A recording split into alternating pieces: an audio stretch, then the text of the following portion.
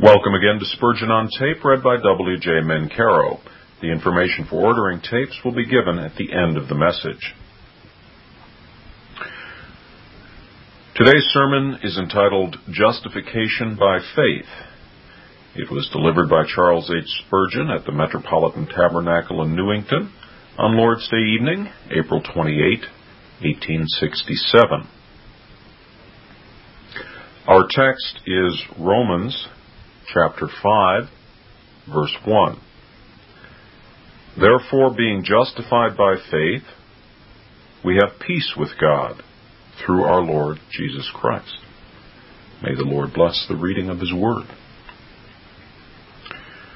We desire this evening not to preach upon this text as a mere matter of doctrine.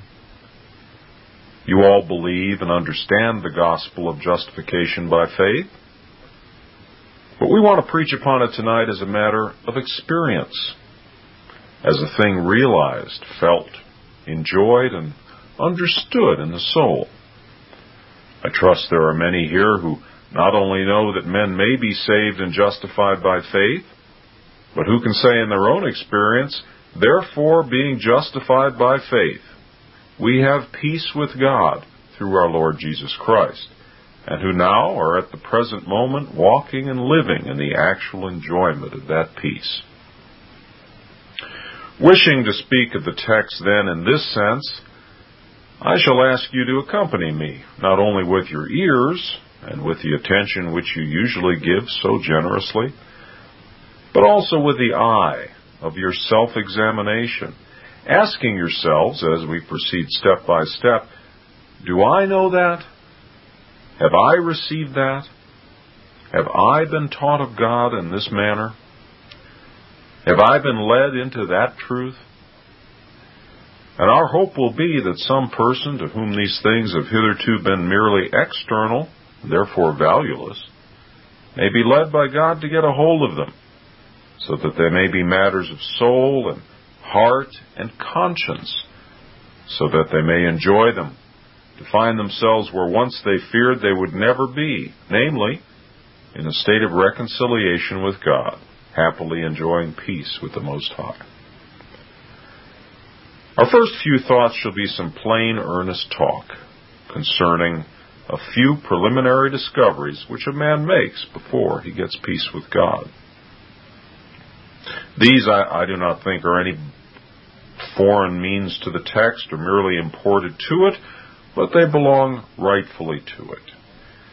You see that Paul, before he came to this justification by faith, had been speaking about sin. It would not have been possible for him to have given an intelligible definition of justification without mentioning that men are sinners, without informing them that they had broken God's holy law, and that the law by and of itself could never restore them to the favor of God.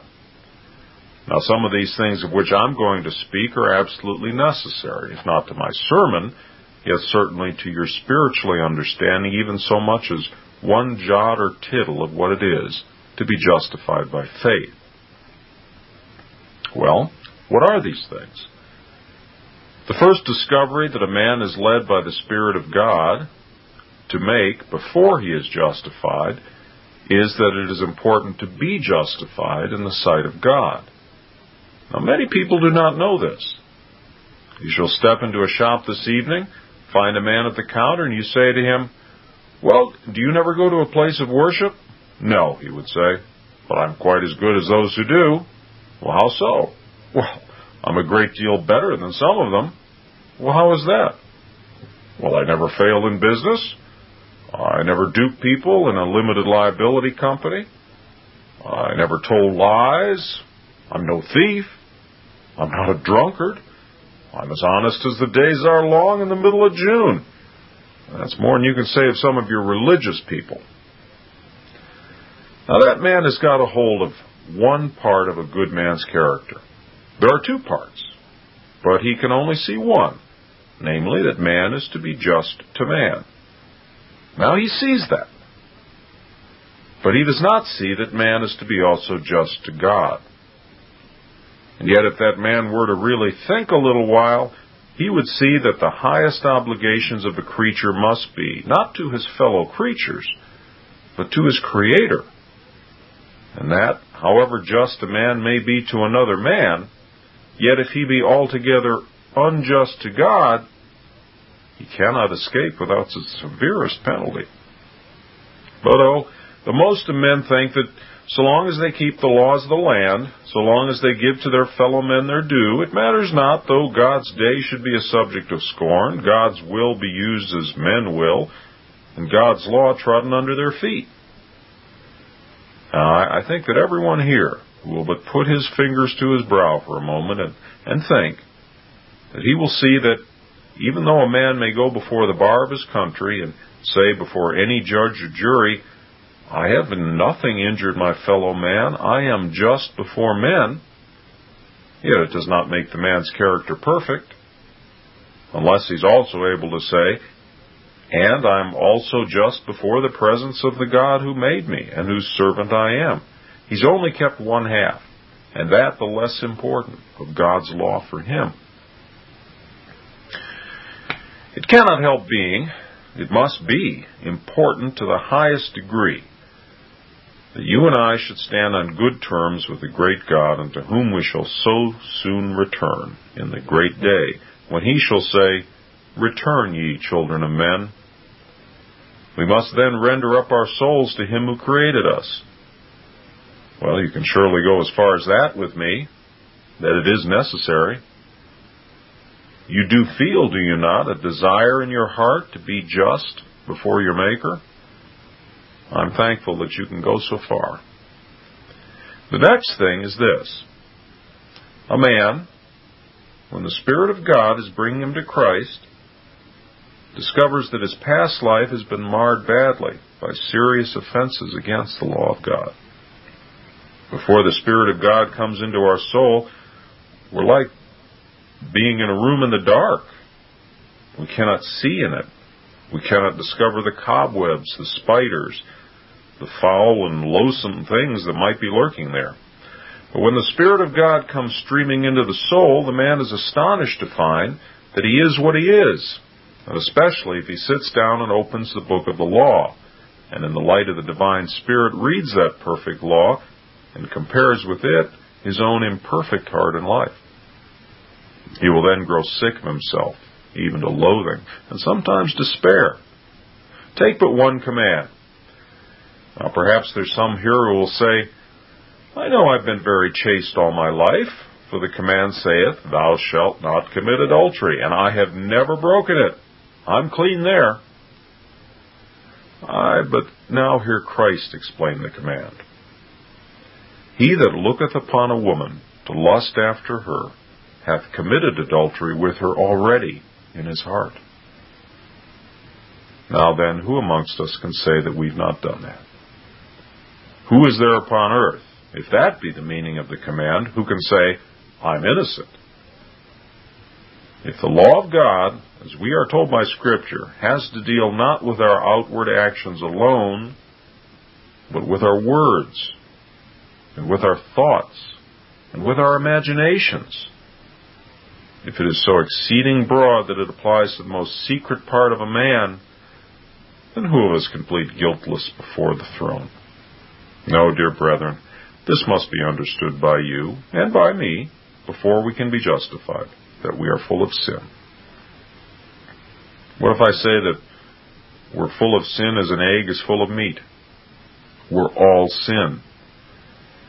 The imagination and the thought of our heart is evil, and only evil, and that continually. If some of you plume yourselves with the notion that you are righteous, I pray God to pluck those fine feathers off you and make you see yourselves. For if you never see your own nothingness, you will never understand Christ's all-sufficiency. Unless you're pulled down, Christ will never lift you up. Unless you know yourself to be lost, you'll never care for that Savior who came to seek and to save the lost. That's a second discovery, then, that it's important to be just before God, but then that on account of the spirituality of God's moral law, and our consequent inability to keep it perfectly, we are very far from standing in that position. Then there comes another discovery, namely that consequently it is utterly impossible for us to hope that we can be ever just before God on the footing of our own doing. We must give it up now as an utterly lost case. The past is past. That can never be by us blotted out. And the present, insomuch as we are weak through the flesh, is not much better than the past. And the future, notwithstanding all our fond hopes of improvement, will probably be none the better. And so, salvation by the works of the law becomes to us a dreary impossibility. The law said, "Cursed is every one that continueth not in all things written in the book of the law to do them." I was conversing on one occasion with one of our most illustrious Jewish noblemen. And when I put to him the question, he believed himself to be perfectly righteous. And I believe if any man could be so by his moral conduct, he might have fairly laid claim to it. But when I said to him, "Now there is your own law for it. Cursed is everyone that continueth not in all things written in the book of the law to do them. Have you continued in all things?" He said, "I have not." Then I said, "The curse is upon you. How do you hope to escape from it?" And I found that to be a question for which he, at any rate, had no answer. And it's a question which, when properly understood, no man can answer, except by pointing to the cross of Christ and saying, "He was made a curse for us that we might be made a blessing." Unless you and I keep the law of God perfectly, it matters little how near we get to perfection. It is as though God had committed to our trust a perfect crystal vase and said, "If you keep that whole and present it to me, you shall have a reward." But we've cracked it. We've chipped it. My brethren, the most of us have broken it and smashed it to pieces. But we will suppose we've only cracked it a little. Yes, but even then we've lost the reward, for the condition was that it should be perfectly whole, and the slightest chip is a violation of the condition upon which the reward would have been given. Never you say that you will not break it further. Nay, you have broken it. You've thrown yourself now out of the list. It seems hard sometimes when you tell people that if they have violated the law on one point, they've broken the whole law. But it is not so hard as it looks to be. For if I tell a man who's going down a coal mine on a long chain that if he breaks one link of the chain, it doesn't matter, though all the other hundreds or thousands of links may be sound. If there's only one link that's broken, down will descend the basket, and the poor miner be dashed to pieces. Now, nobody thinks that to be hard. Everybody recognizes it's being a matter of mechanical law. The strength of a chain must be measured by its weakest part. And so, the strength of our obedience must be gauged by the very point on which it fails. And alas, our obedience has failed, and through it, not one of us can ever be just before God. Now, I want to stop a minute and put the question around the galleries and below the stairs. Have you all got as far as that? It is important to be just before God. Now, we see that we're not so. Do we see that we cannot be so? Are we quite convinced that by our own obedience to the law of God, it is hopeless for us to think of standing accepted before the Most High? I pray the Eternal Spirit to convince you all of this, or you will keep on knocking at the door until you're quite sure that God has nailed it up forever. And you'll go scrambling over that Alp and tumbling down this precipice until you're convinced that it is impossible for you to climb it.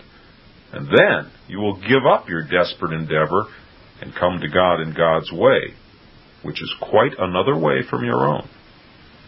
I trust that we're all convinced of this. Let us notice one more preliminary discovery. A man, having found out all this, suddenly discovers that insomuch as he is not just before God and cannot be, he is, at the present moment, under condemnation. God is never indifferent towards sin. If therefore a man be not in a state in which God can justify him, he is in a state in which God must condemn him. If you're not just before God, you are condemned at this very moment. You're not executed, it's true, but the condemnation has gone forth against you. And the sign that it is so is your unbelief. For Scripture says, "He that believeth not is condemned already, because he has not believed on the Son of God." How some of you would spring up from your seats tonight if all of a sudden you got the information that you had been condemned by the courts of your country. But when I say that you've been condemned by the court of heaven, this glides across your conscience like drops of water or oil over a marble slab. And yet, my hearers, if thou didst but know the meaning of what I'm saying, and I pray God the Holy Ghost to make thee know it, He would make thy very bones to quiver. God has condemned thee. Thou art out of Christ. Thou hast broken His law.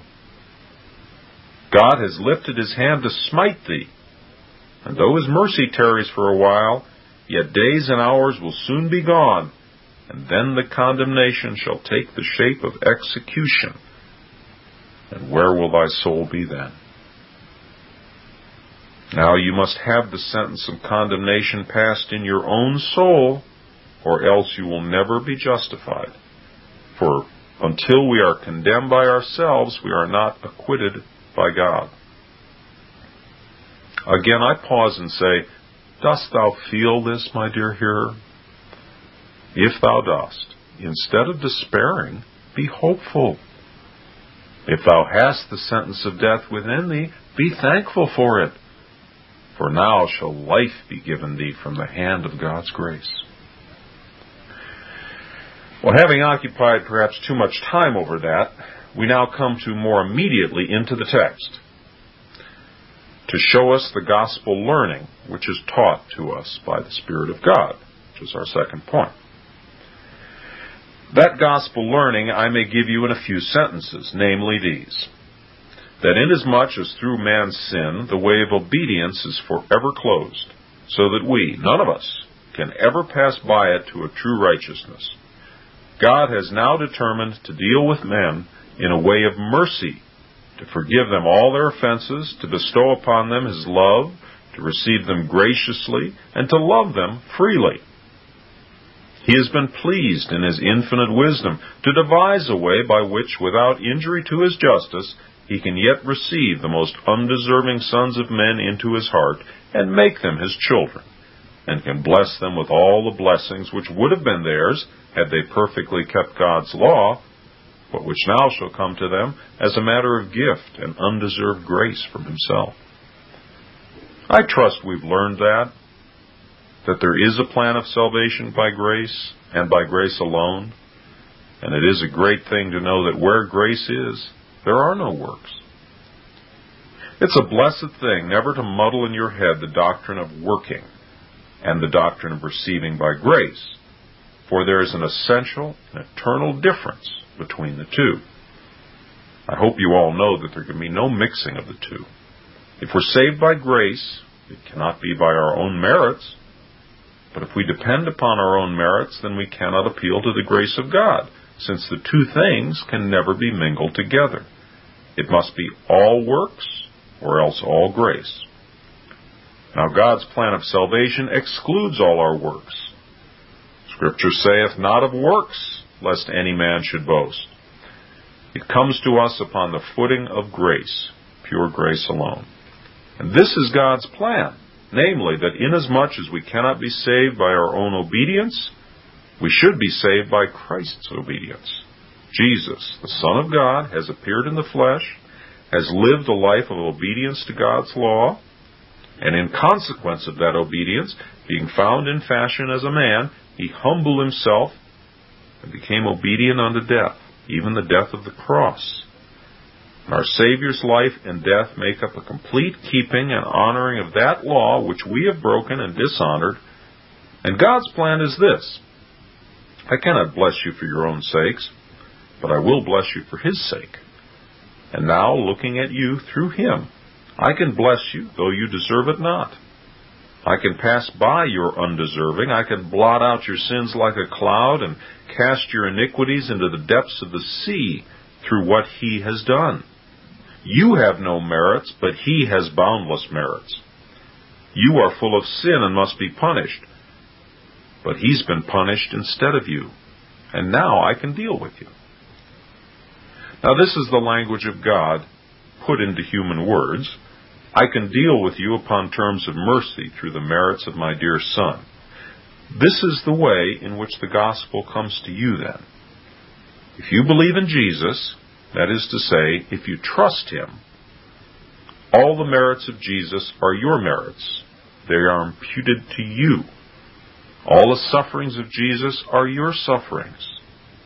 Every one of His merits is imputed to you. You stand before God as if you were Christ, because Christ stood before God as if He were you. He in your stead, you in His stead. Substitution. That's the word. Christ the substitute for sinners. Christ standing for men and bearing the thunderbolts, the divine opposition to all sin. He being made sin for us who knew no sin. Man standing in Christ's place and receiving the sunlight of divine favor instead of Christ. And this, I say, is through trusting or believing. God's way of your getting connection with Christ is through your reliance upon Him. Therefore, being justified, Scripture saith. How? Not by works. That is not the link. But being justified by faith, we have peace with God through our Lord Jesus Christ. Christ offers to God the substitution. Through faith we accept it. And from that moment, God accepts us. Now I want to come to this, dear friends. Do you know this? Have you been taught this by the Spirit of God? Perhaps you learned it in the Assembly's catechism when you were but children. You've learned it in the various classes since then, but do you know it in your own soul? And do you know that God's way of salvation is through a simple dependence upon His dear Son? Do you so know it that you have accepted it, and that you are now resting upon Jesus? If so, then thrice happy are you. But going further, I have now to dwell for a minute or two upon our third point, the glorious privilege of the text. We have led you, and I hope the Spirit of God has led you too, through the preliminary discoveries and through the great discovery that God can save us through the merits of another. And now let us notice this glorious privilege word by word. Being justified. The text tells us that every believing man is at the present moment perfectly justified before God. Now you know what Adam was in naked innocence in paradise. Such is every believer. Aye, and more than that. Adam could talk with God because he was pure from sin. And we also have access with boldness under God our Father because through Jesus' blood we are clean. Now, I do not say that this is the privilege of a few eminent saints, but here I look around these pews and see my brethren and sisters, scores and hundreds of them, all of whom tonight are just before God. Perfectly so, completely so. So just that they can never be otherwise than just. So just that even in heaven they will be no more acceptable to God than they are here tonight. Now that is the state into which faith brings a poor, lost, guilty, helpless, good-for-nothing sinner. The man may have been everything that was bad before he believed in Jesus. But as soon as he trusted Christ, the merits of Christ became his merits, and he stands before God as though he were perfect, without spot or wrinkle or any such thing, through the righteousness of Christ. Note, however, as we have noticed the state of justification, the means whereby we reach it, being justified by faith, And the way of reaching the state of justification is not by tears, it's not by prayers, nor humblings, nor working, nor Bible reading, nor church going, nor chapel going, nor sacraments, nor priestly absolution, but by faith, which faith is a simple and utter dependence and believing in the faithfulness of God. A dependence upon the promise of God. Because it is God's promise and is worthy of dependence. It is a reliance with all our might upon what God has said. This is faith. And every man who possesses this faith is perfectly justified tonight. I know what the devil will say to you. He'll say to you, you're a sinner. Tell him you know you are. But that for all that you are justified. He will tell you of the greatness of your sin. Tell him of the greatness of Christ's righteousness. He will tell you of all your mishaps and your backslidings, of your offenses and your wanderings. Tell him and tell your own conscience that you know all that, but that Jesus Christ came to save sinners, and that, although your sin be great, Christ is quite able to put it all away. Some of you, it seems to me, do not trust in Christ as sinners. You got a mingle-mangle kind of faith. You trust in Christ as though you thought Christ could do something for you, and you could do the rest. I tell you that while you look to yourselves, you do not know what faith means.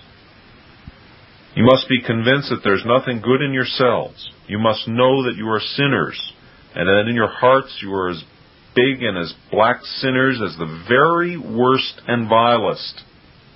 And you must come to Jesus and leave your fancied righteousness and your pretended goodnesses behind you. And you must take him for everything and trust in him. Oh, to feel your sin and yet to know your righteousness. To have the two together. Repentance on account of sin and yet a glorious confidence in the all-atoning sacrifice. Oh, if you could understand the saying of the spouse, I am black but comely. For that is where we must come. Black in myself, as black as hell. And yet comely, fair, lovely, inexpressibly glorious through the righteousness of Jesus. My dear brethren and sisters, can you feel this? If you cannot feel it, do you believe it? And do you sing in the words of Joseph Hart, in thy surety thou art free. His dear hands were pierced for thee. With thy Saviour's vesture on, holy as the Holy One. For so it is. You stand before God as accepted as Christ is accepted. And notwithstanding the inbred sin and corruption of your heart, you are as dear to God as Christ is dear, and as accepted in the righteousness of Christ as Christ is accepted in his own obedience. Have we got so far? That is the point on which I want to inquire this evening. Have you got as far as to know at this moment that it is through faith that we are justified? If so, I shall conduct you just one step further, namely to observe, and this is coming back whilst it all goes forward, that we are justified by faith through our Lord Jesus Christ. Now there is the foundation. There is the mainspring. There is the tree that bears the fruit. We are justified by faith, but not a faith of itself. Now faith in itself is a precious grace, but it cannot in itself justify us. It is through our Lord Jesus Christ. Now, simple as the observation is, I must venture to repeat it tonight because it's hard for us to keep it in mind. But remember that faith is not the work of the Spirit within, but the work of Christ upon the tree. That upon which I must rest as my meritorious hope is not the blessed fact that I am now an heir of heaven, but the still more blessed fact that the Son of God loved me and gave himself for me. My dear brethren, when all is fair weather within, there is such a temptation to say, well, now it's all right with me, for I feel this and I feel that. Now, very good these evidences are in their places, but evidences, you get equally clear evidences that you are not perfect. When you have to say, oh, wretched man that I am, who shall deliver me from the body of this death? You will find that instead of your beautiful evidences, you will have to fly to the cross. There was a time when I, too, could take a great deal of comfort in what I believe is the Spirit of God's work in my soul. Now, I do thank God for it and bless Him for it now. But I trust I have learned to walk where poor Jack the huckster walked. I'm a poor sinner and nothing at all. But Jesus Christ is my all in all. Brethren, it is down on the ground that we must live. We must build upon the rock itself. On the top of some mountains, men sometimes build heaps of timber so as to get a little higher. Well, now, some of these rickety platforms, get shaky. But when you get right down on the mountain itself, that never shakes, and you're perfectly secure there. So sometimes we get building up our rickety platforms of our experience and our good works, all very well in their way, but then they shake in the storm. Depend upon it, that the soul that clings to the rock, notwithstanding all that the Holy Spirit has done for it, and having nothing then to depend upon more than the poor dying robber had, when without a single good work, he had to hang on the dying Christ alone. Oh, believe me, that soul is in the safest place to live in, Jesus. For a poor sinner, when he's torn from his cups and his sins, and none but Jesus for the aged saint, when he stays himself upon his bed to bear his last testimony, nothing in my hands I bring, simply to thy cross I cling. Therefore, being justified by faith, we have peace with God through our Lord Jesus Christ. And now, to crown all, there is here the precious, precious privilege which such men enjoy. We have peace with God. I know that this may seem a trifle to thoughtless people, but not to those who think. I cannot say that I sympathize with those people who shut their eyes to the beauties of nature. I have heard of good men traveling through fine scenery and shutting their eyes for fear they should see.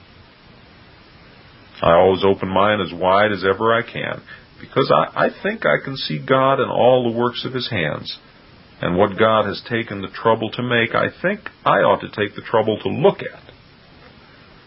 Surely there must be something to see in a man's works if he be a wise man.